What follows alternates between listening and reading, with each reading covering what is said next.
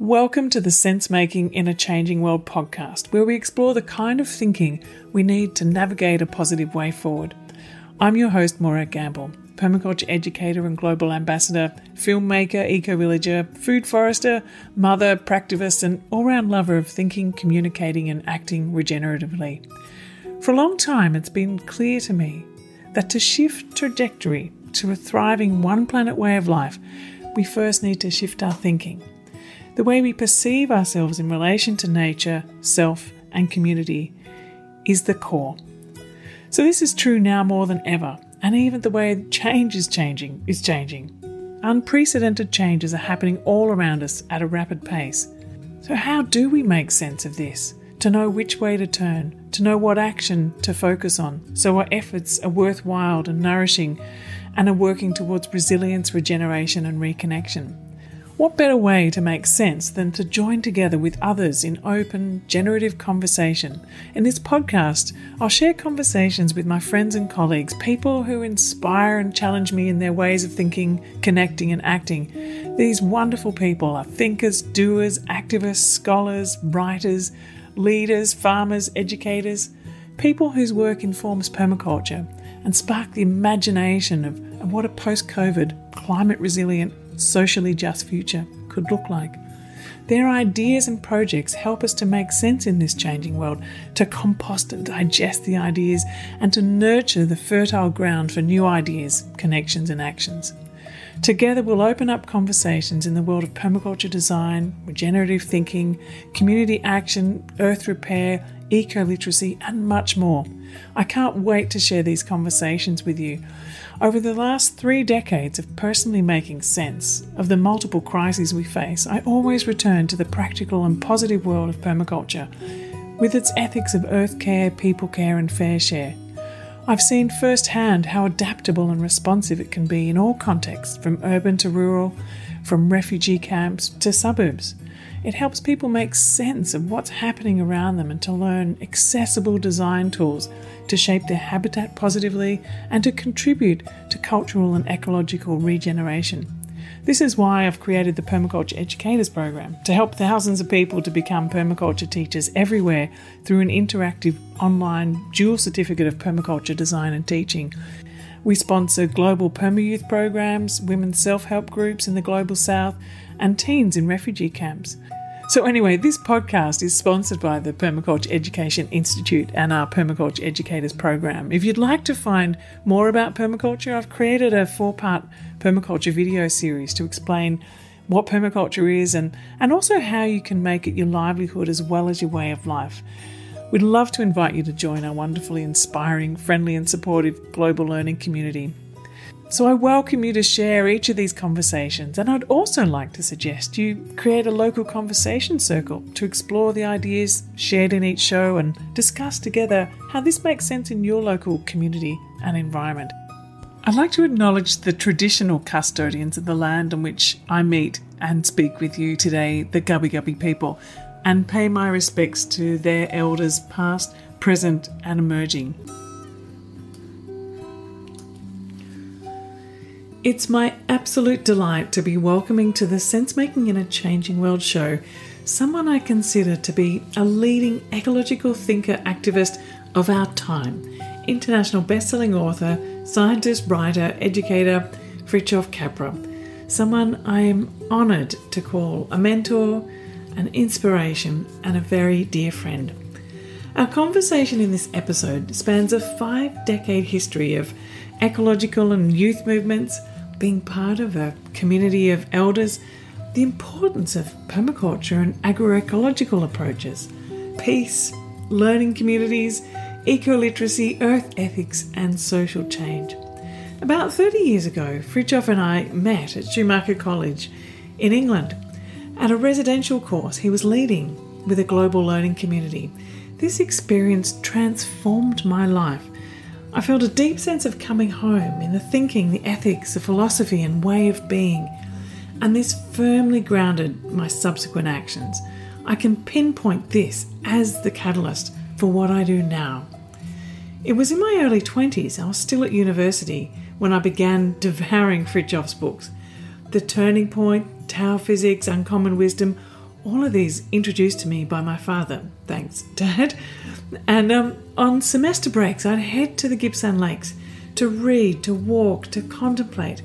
And this one particular year in 1991, sitting amongst a pile of Fritjof's books, sparks literally began flying. My mind and way of seeing and being in the world was cracking open. The ecological paradigm he described and advocated made complete sense to me, and I felt totally different. Since then, I've been applying systems thinking in my daily life, both professionally and personally, through permaculture, community gardens, eco-villages, and a wide range of education programs. Fritjof's 2014 Grand Synthesis, a text he co-wrote with Pier Luigi Luisi, The Systems View of Life, is a foundation of his online course, the Capra course, which you can access twice a year, and also is something that I now mentor young people through each time it runs. Anyway, in this episode, we begin our conversation talking about his new book, Patterns of Connection, which is a collection of 30 essays spanning 50 years, and it is an important history of grassroots movement from the counterculture of the 1960s to the emergence of a global civil society. He was writing about climate change back in 1988, 33 years ago. So I hope you enjoyed this conversation just as much as I did having a chance to sit down and talk in depth again with Fritjof. Thanks for listening.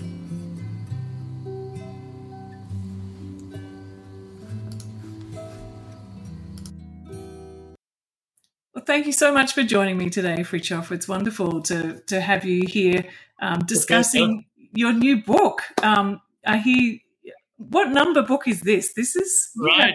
Well, it's about maybe a dozen or so. I've stopped counting, but here it is. It just came out, and fantastic. It is called Patterns of Connection, and it is a collection of essays.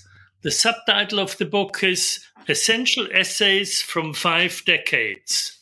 And so, over the years, I wrote, as you know, I wrote a lot of books, I taught a lot of courses and seminars, and I wrote a lot of articles and essays. And some of the ideas that I discussed in those essays never made it into any of my books, because I'm just a passionate writer. I write all the time. So when I don't write for 2 weeks, I miss it and I have to do something, write a page or two. And so I wrote a lot of essays about various themes that you won't find in any of my books. And some of them never even appeared in print. Yeah. And so these essays really reflect the evolution of my thinking over the years. The first one is, I think, 1972, something like this. So that was a very long time ago, till, up to 2020. And I should also say that these essays combine and interrelate the two sides of my professional life. One side is my work as a scientist and writer, and the other one is my work as an environmental activist and educator. And so, because I have never been a pure theorist and have always been concerned about social change and written about social change, these essays also reflect not only the trajectory of my career, but also the history of several grassroots movements of which I have been part. And so, from way back in the 60s, the counterculture in the 60s, then the New Age movement in the 70s, the rise of green politics in the 1980s, and the rise of the global civil society beginning in the late 1990s up to today. So there is an I think important history of movements. Now, as you know, my research of the change of paradigms in science and society culminated in a textbook which I wrote with Pierluigi Luisi, a biochemist in Rome, good friend of mine. And it's called The Systems View of Life. I just have it right here. Yeah, wonderful. And it is really a grand synthesis of this emerging systemic understanding of life. Now, the new book, Patterns of Connection, is not a book about my worldview. It's not a summary of my worldview, but it's a summary of the journey of how I got to this worldview. And it's a journey documented in this series of essays. There are quite a few, there are 30 essays. And there are extensive commentaries that interlink the essays. So the essays are grouped in chapters according to subject matters that were at the forefront of my mind at particular times. And they are interlinked with a narrative, with an ongoing narrative. So every chapter starts with 3 or 4 pages narrative, giving the philosophical context and the historical context. So it's a story that I'm telling, and it's a very personal story. It shows the evolution of my thinking, and when I worked on it, I was surprised at how early sometimes I wrote about certain things. I wrote this down. Let's see whether I can find this. To give you a few examples, I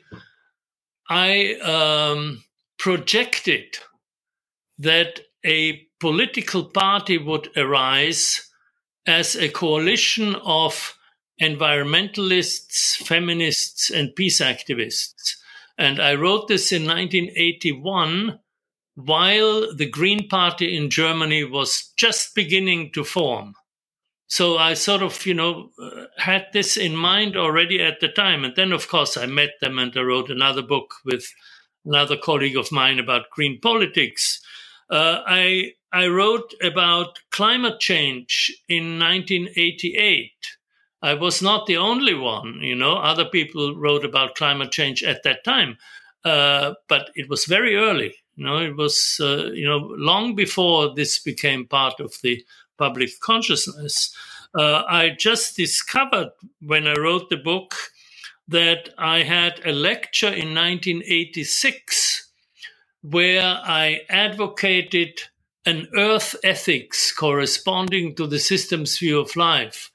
And this is more or less exactly what the Earth Charter does. The Earth Charter was published in 2000. It originated at the Rio Earth Summit in 1992. So 1986, that's 6 years before the idea originated in Rio de Janeiro. And so it is quite surprising to see, how my thinking evolved in this way. So that's I think of, additional historical interest.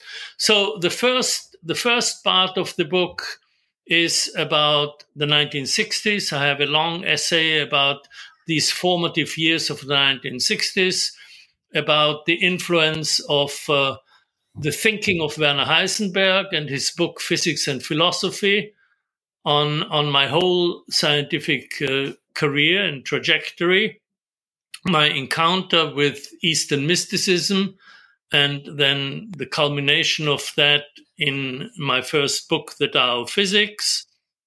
Then subsequently, my shift of emphasis from physics to the life sciences in the mid-80s, and the long history of formulating this synthesis of the systems view of life, which took me about 30 years. And of course, also my activist work in education, with schools, in the peace movement, in various other social movements, in the green movement, and so on. So it is quite rich in various dimensions. And I really enjoyed writing it, and I'm very happy with the way they produced the book. It's a beautiful book. Oh, I can't wait to read it. Because for a very long time, your works and being at Schumacher College has been a deep source of inspiration, but also like you're saying, where is it that we're needing to be thinking, and where is it that we're needing to be focusing our attention, and they're the sorts of things that you've been writing about. One of the books that I really loved reading early on was your series of conversations, and I really loved that. It's called Uncommon Wisdom. Yeah. That's my most personal book, and that tells the story actually from my childhood to the writing of The Turning Point, which was published in 1982. And there's an overlap. So Patterns of Connection, in a sense, continues the journey, but it is less intimate than Uncommon Wisdom, less personal, in the sense that the personal part is about my ideas and how they evolved. But in Uncommon Wisdom, I focus on the people I met and how I met them and the times we spent together. And it has, a lot of emotional scenes too. It just has the full spectrum.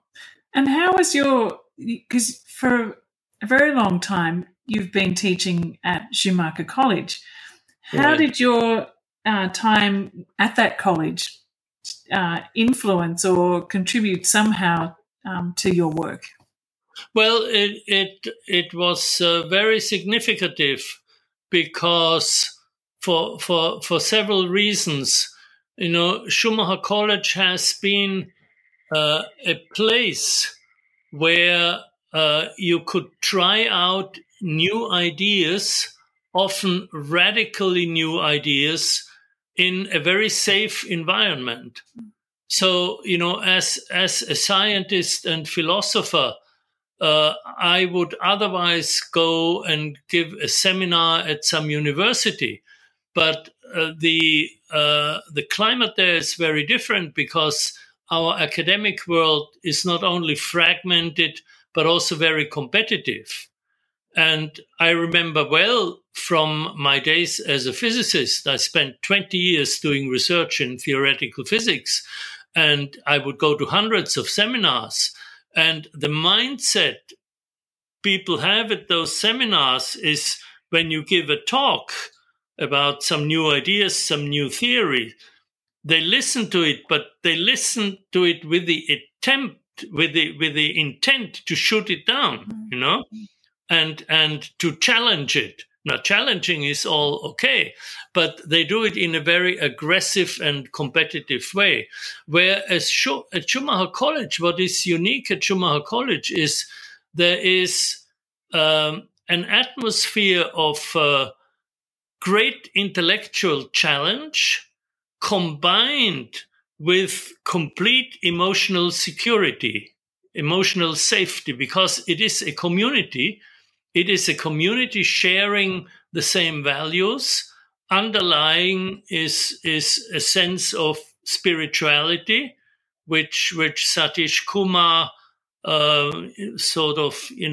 very, very lightly, inserted into the culture of Schumacher College, without being very heavy, without appearing as a guru or, anything like that. So there's an underlying spirituality, there's a great sense of ethics, and in addition, the community at Schumacher College is an international, a global community, and that was by design. That Satish didn't want just Europeans or North Americans, but people from all over the world. So you have and this community not only learns together, but also lives together and works together, which means that they're talking all the time. So it's a 24-hour conversation almost, apart from the time that you're sleeping, but it starts early in the morning at cleanup and kitchen work and finishes late at night at the bar. And, in between you have lectures and all kinds of other activities.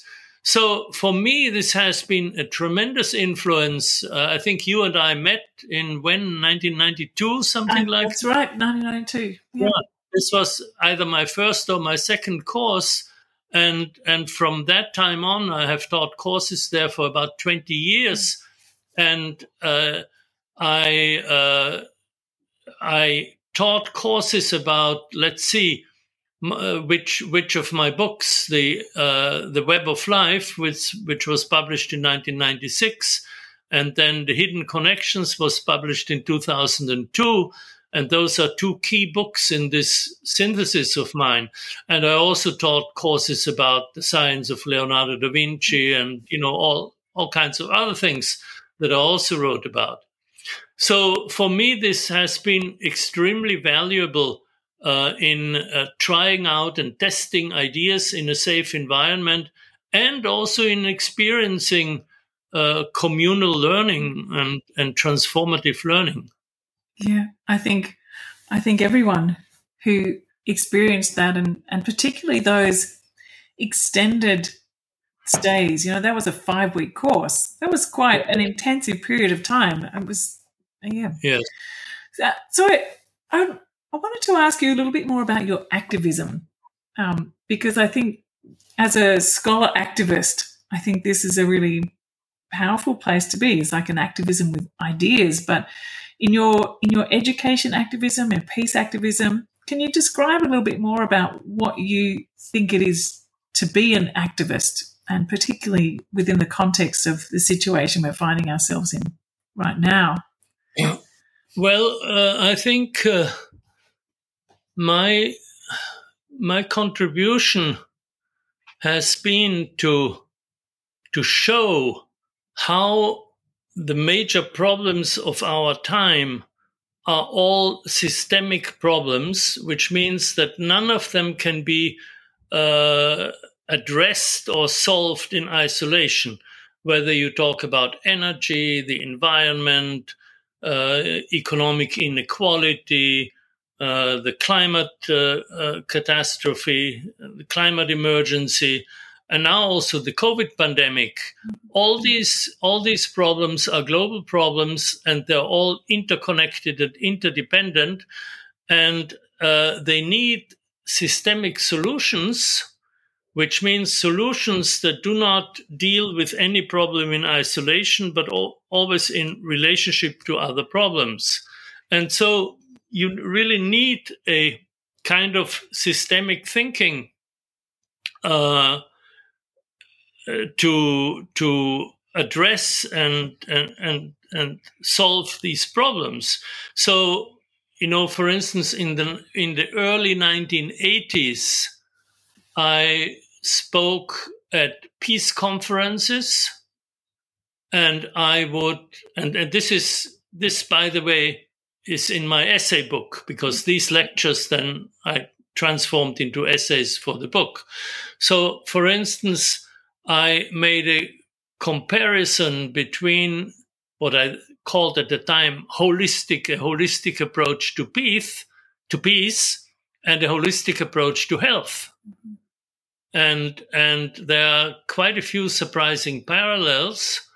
And I also analyzed the nature of peace, beginning, let's see whether I can recall this. This was a very long time ago, but beginning from peace as the absence of war to the absence of a threat of war, sort of just the stress and insecurity of a threat of war, and then the kind of Gandhian spiritual approach to ahimsa, or nonviolence, as the absence of a possibility of war. So to go deeper and deeper. And so I would speak about this, or I remember a seminar I gave somewhere in the United States, about nuclear power. And again, you need a systems approach to understand the dangers of nuclear power. Just still today, less so today, but until recently, I think there were many people who thought, well, nuclear power doesn't produce any greenhouse gases, so that's the green solution for the future. But you can show from a systems approach that this is not true, because to get to a place where there is a production of energy in a nuclear reactor, a lot of things have to be done before. The mining of the uranium, the refining, the milling, the building of the power plant. And all this produces greenhouse gases. And the other, well, there are many, many aspects to it. One other one is that uranium is finite. It's not like solar energy that is infinite. Uranium is finite, and the more difficult it gets to mine, the more energy you need. And so you come to a point, and this has been estimated, you come to a point where you need as much energy to mine the uranium and prepare it as you produce in the power plant. So you need to look at these things. And then, of course, there is the connection between nuclear power and nuclear weapons. I remember a statement by Al Gore from the time when he was vice president, who said that every problem with proliferation of nuclear weapons that he remembers from his work as vice president, every problem was linked to a nuclear reactor somewhere. So there are all these connections. There is also the question of democracy. A highly centralized, high-tech energy source needs a lot of protection because of, the connection, the threat of terrorism. So it needs essentially a police state, and it just goes on and on. And then the waste, dealing with the waste at the end of it too. On the positive side, and this is more closer to what you are working on, I have worked a lot on agroecology and have had a lot of discussions with, permaculturists. You call yourself a permaculturist, or what is? Yeah. And agroecologists to present a systemic view of agriculture, because systemic solutions typically solve several problems at the same time. And so a sustainable regenerative agriculture contributes significantly to solving the energy problem, because it doesn't have these massive energy inputs that industrial agriculture has. The organically grown food has a massive impact on public health, because we know that so many chronic diseases are linked to our diet. And finally, the organic soil is a carbon-rich soil, which means it pulls down carbon from the atmosphere and locks it up in organic substances, and therefore contributes significantly to solving the climate crisis. So that's just one example of a systemic solution. So in my activist work, I would apply systemic thinking to the global problems we have, and I would attend conferences with fellow activists like Vandana Shiva or Hazel Henderson or Jerry Manda and Bill McKibben and Paul Hawken, many others. So I would be the interface, and I would present a scientific view, but also learn a lot from activists. I remember when I wrote The Turning Point in the early 1980s, I was teaching a course at Macalester College, which is in Minneapolis. There are two twin cities, Minneapolis and St. Paul, and in Minnesota. And Macalester College is a well-known college in St. Paul. And I spent a semester there. And while I was teaching, I was doing research for writing The Turning Point. And I was doing research on agriculture and food. And I realized something which I had not known before, that in Minnesota, there are a lot of activist farmers. So I went to a conference about sustainable farming in Minnesota, which was just attended by farmers. And I met several of them. And then subsequently, I visited them on their farms. And it was winter, so I went on skis, So it was quite an experience. I borrowed some skis, and some people that I met took me from farm to farm, skiing along, and that was the sort of substance behind what I wrote about farming and agriculture in The Turning Point, which is significant, about at least 10 pages. So I was always willing to hang out with people. In education, it's the same time. I spent, probably 100 hours just sitting on the floor with a group of teachers, listening to them and their problems in schools and so on. So that, I would say, is part of my activist work. Mm. Do you want to talk a little bit more about the education side of things? What are some of the key issues that you were hearing from those teachers? I don't know if I've heard you speak about that before. I know that you were part of, you founded the Centre for Eco-Literacy, but did that emerge out of your conversations with the teachers? Again, there's an essay in the book which is taken from presentations I gave to teachers. And this essay is different from the other essays in the book because it is in a conversational tone. It's taken from a seminar in a very relaxed conversational tone. And, what I heard from teachers was, first of all, that school children are often very isolated in terms of their experience of nature. They don't get out into nature much. They often grow up in urban environments, and some of these kids, especially in poorer urban regions, don't have a clear idea of where their food comes from. They think it comes from supermarket shelves. They're not educated about it. So the first thing, and of course I was promoting ecological literacy, being educated and literate about the principles of organization of ecosystems, the principles of sustainability. So in order to really experience those at the level of a school child, you need to get the kids out into nature, and you need to organize, say, in a school garden, for instance, or on a beach, on a creek, and so on. And then you need to organize the school curriculum around this experience.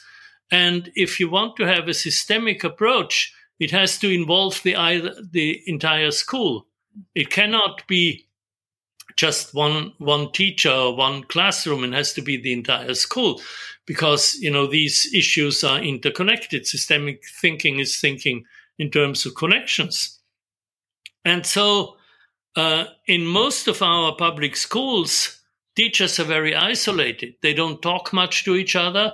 They sometimes don't even have lunch together. They have lunch by themselves. They don't talk to each other. And so at the Center for Eco-Literacy, which I co-founded with a group of friends in the mid-1990s, when we had teacher retreats for the first few years, most of what we did was community building. Not teaching ecology, but community building, because that was a prerequisite. And so I learned a lot from teachers also about leadership, about a kind of what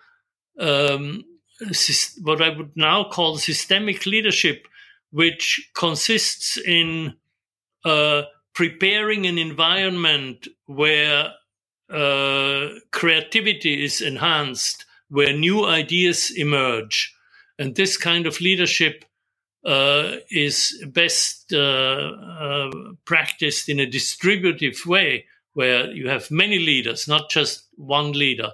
So I had some very impressive examples among the teachers I met of this kind of systemic leadership. Mm. I also learned that I started out in 1992 when I was. You have to stop me when it gets too long, because when I get into telling my stories, I'm not going to stop you. Okay, so in 1992, I gave a lecture in Oregon, in Portland, Oregon, about something or other, and at some university, and I was asked whether I would be interested in helping a school, a high school, develop an environmental education curriculum. And I said, yes, I would be interested in it, but it would have to be more than that. It would have to be systemic. It would involve the whole school. And from that time on, I realized not only that the whole school has to be involved, but when I got home from that trip and assembled some colleagues, some educators, and other people I knew, we had the idea of developing a curriculum, and yes, it would be systemic and so on, but we would develop it and we would present it to the teachers. And in the next few years, I learned that this is not the way to go about it, because teachers get presented things all the time. You know, the school has certain rules and regulations. The state has regulations. There are federal regulations. There are, science associations and all kinds of organizations that suggest school curricula to teachers. And the teachers usually take them and put them on the shelf, and there they stay on the shelf. And so what you have to do is to develop a curriculum with the teachers. And this is why I spent so many hours just sitting on the floor listening to them, because only if they have a hand in developing the curriculum will they buy into it and use it. So those are just some of the things, but this is a very rich field, and part of it is in the essay book. Great. Oh, I wanted to, you've touched on a number of different things here from an activist perspective, and looking at, where is the change? I mean, the change is everywhere by the sounds of it. From whether you're an educator, that be the focus. Whether you're, a farmer, that be the focus. But I also hear you talk on many occasions about there needing to be a shift in political will. We have everything that we need, but yet there needs to be a shift. Now, I wonder whether, I guess the question is, where is the change? Where is the change that we need to make? Let me give you a recent example of significant change that happened in the United States and actually around the world. But it didn't start in the United States. It started with the Occupy movement, which I think was about 10 years ago. And the Occupy movement was a spontaneous movement, was first called Occupy Wall Street, but it built on movements in the Middle East, in Tunisia. I think it started in Tunisia. And there was a grassroots movement in Spain. They called themselves the Indignados. And there were various protest grassroots movements protesting against social and economic inequality. And they were very spontaneous and seemed disorganized, but had their own principles of organization, which they developed very creatively. And they didn't last very long. And many observers, political observers of a more conventional sort, said that the Occupy movement was really a failure. But what it achieved was that in talking about economic inequality, it coined that phrase of the 1% and the 99%. And it coined that slogan, "We are the 99%. And the 1% are the super rich who don't pay taxes, who control politics, like Bezos and these Richard Branson and these super rich people, and the Occupy movement exposed them with this slogan of the 1% versus the 99%, and this was taken up by many youth movements and became part of the American political dialogue. And in the last presidential election, this was a significant part of the political dialogue, driven by Bernie Sanders, who you will remember was the one of the Democratic candidates who ran against Joe Biden. And Bernie did not win the nomination, but he had a very strong youth movement behind him who expressed these values of, ecological sustainability, human dignity, and the rights of the 99%, exactly the kind of thing the Occupy movement initiated. And Joe Biden was smart enough to realize when he became candidate that he could not win the election without Bernie Sanders and without the youth vote, which was in Bernie Sanders' camp. And so Biden organized a working group, a task force, I think they called it, from people in the Bernie Sanders camp and in the Biden camp to talk about future policies. And so right now, the Biden administration has two policy packages in going through Congress with a lot of difficulty, but trying to make it through Congress. The one is a policy package about improving infrastructure, which is the easier one, and it will cost $1.5 trillion. And the other one is a social policy and climate policy package, which is the more difficult one because there's huge corporate opposition, but it will cost $3.5 billion. And the only way to finance it, there are several possibilities of finance, but the main part is that you have to force the rich to pay taxes, which most of them don't do or do very reluctantly. And so the package includes a very slight increase of corporate taxes and taxes of the so-called 1%. And this is, it's the most radical package of social policies since Roosevelt's New Deal. And this goes back directly to Bernie Sanders and from Sanders via the youth movement to the Occupy movement.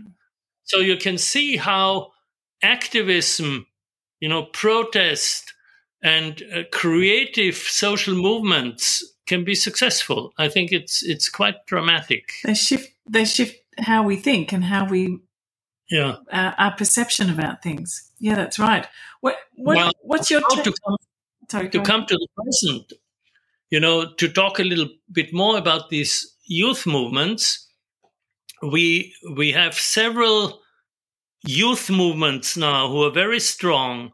In the United States, we have the Sunrise Movement, which just a few years ago was just a bunch of kids, And now they have representatives in Washington. They talk to the media. They are a strong political voice in the country. We have in the UK, we have Extinction Rebellion.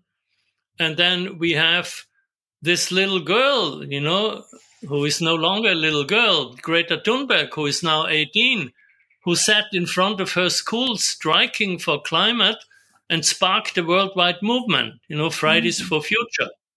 So we have these youth movements, and let me tell you what my concern is. My concern is that I know that the values and ideas of these youth movements are completely consistent with the kind of systemic thinking that I've spent most of my professional life developing and teaching.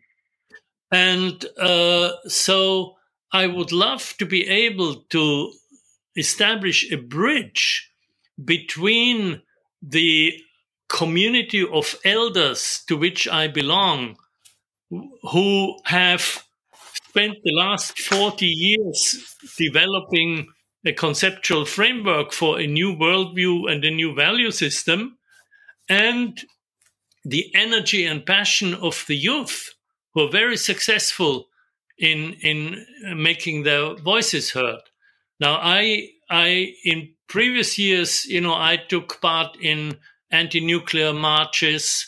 I actually went to Occupy meetings. My daughter was active in the Occupy movement, leading these circles or groups or whatever they were called. I went to Bernie Sanders rallies and so on. But, as I'm getting older, I'm not going to continue to go out in the street and protest.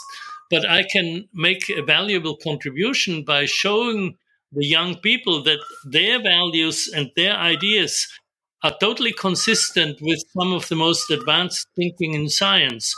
And so I would love to be able to make this bridge, And in the online course I teach, the Capra course, I have plenty of room for young people, not only your Perma Youth group, but if somebody from the Sunrise Movement comes and says, we have 5 young leaders who would love to learn about systemic thinking, they can take my course. I would be very glad to offer them scholarships. I'm so excited to hear that. And one of the things that we're trying to do with Perma Youth too is to connect with Sunrise, with Exile, with all of the different youth movements. And there's an organisation called Climate 2025 who I'm working with to try and see if we can bring together these different groups in a way that this conversation can happen. And I would love to, help in any way to host that bridging. That's extremely exciting because, like you're saying, understanding that depth of science and thinking, that where they're standing now, they're not alone. Their thinking and their action is based on this huge wealth of knowledge and experience, and that they're supported.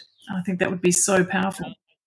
We were about to dive into another topic, Fritjof's characteristics of living systems, but we decide to wait and share that when we're with the Capra Youth cohort soon. So I'll make sure I record and post that here too. I hope you've thoroughly enjoyed this conversation. Make sure you read the show notes below for more links about Fritjof's work and also a transcript, and don't forget to subscribe. So that's all for today. Thanks so much for joining me. If you like a copy of my top 10 books to read, click the link below, pop in your email, and I'll send it straight to you. You can also watch this interview over on my YouTube channel. I'll put the link below as well. And don't forget to subscribe, leave a comment, and if you've enjoyed it, please consider giving me a star rating. Believe it or not, the more people do this, the more podcast bots will discover this little podcast. So thanks again, and I'll see you again next week.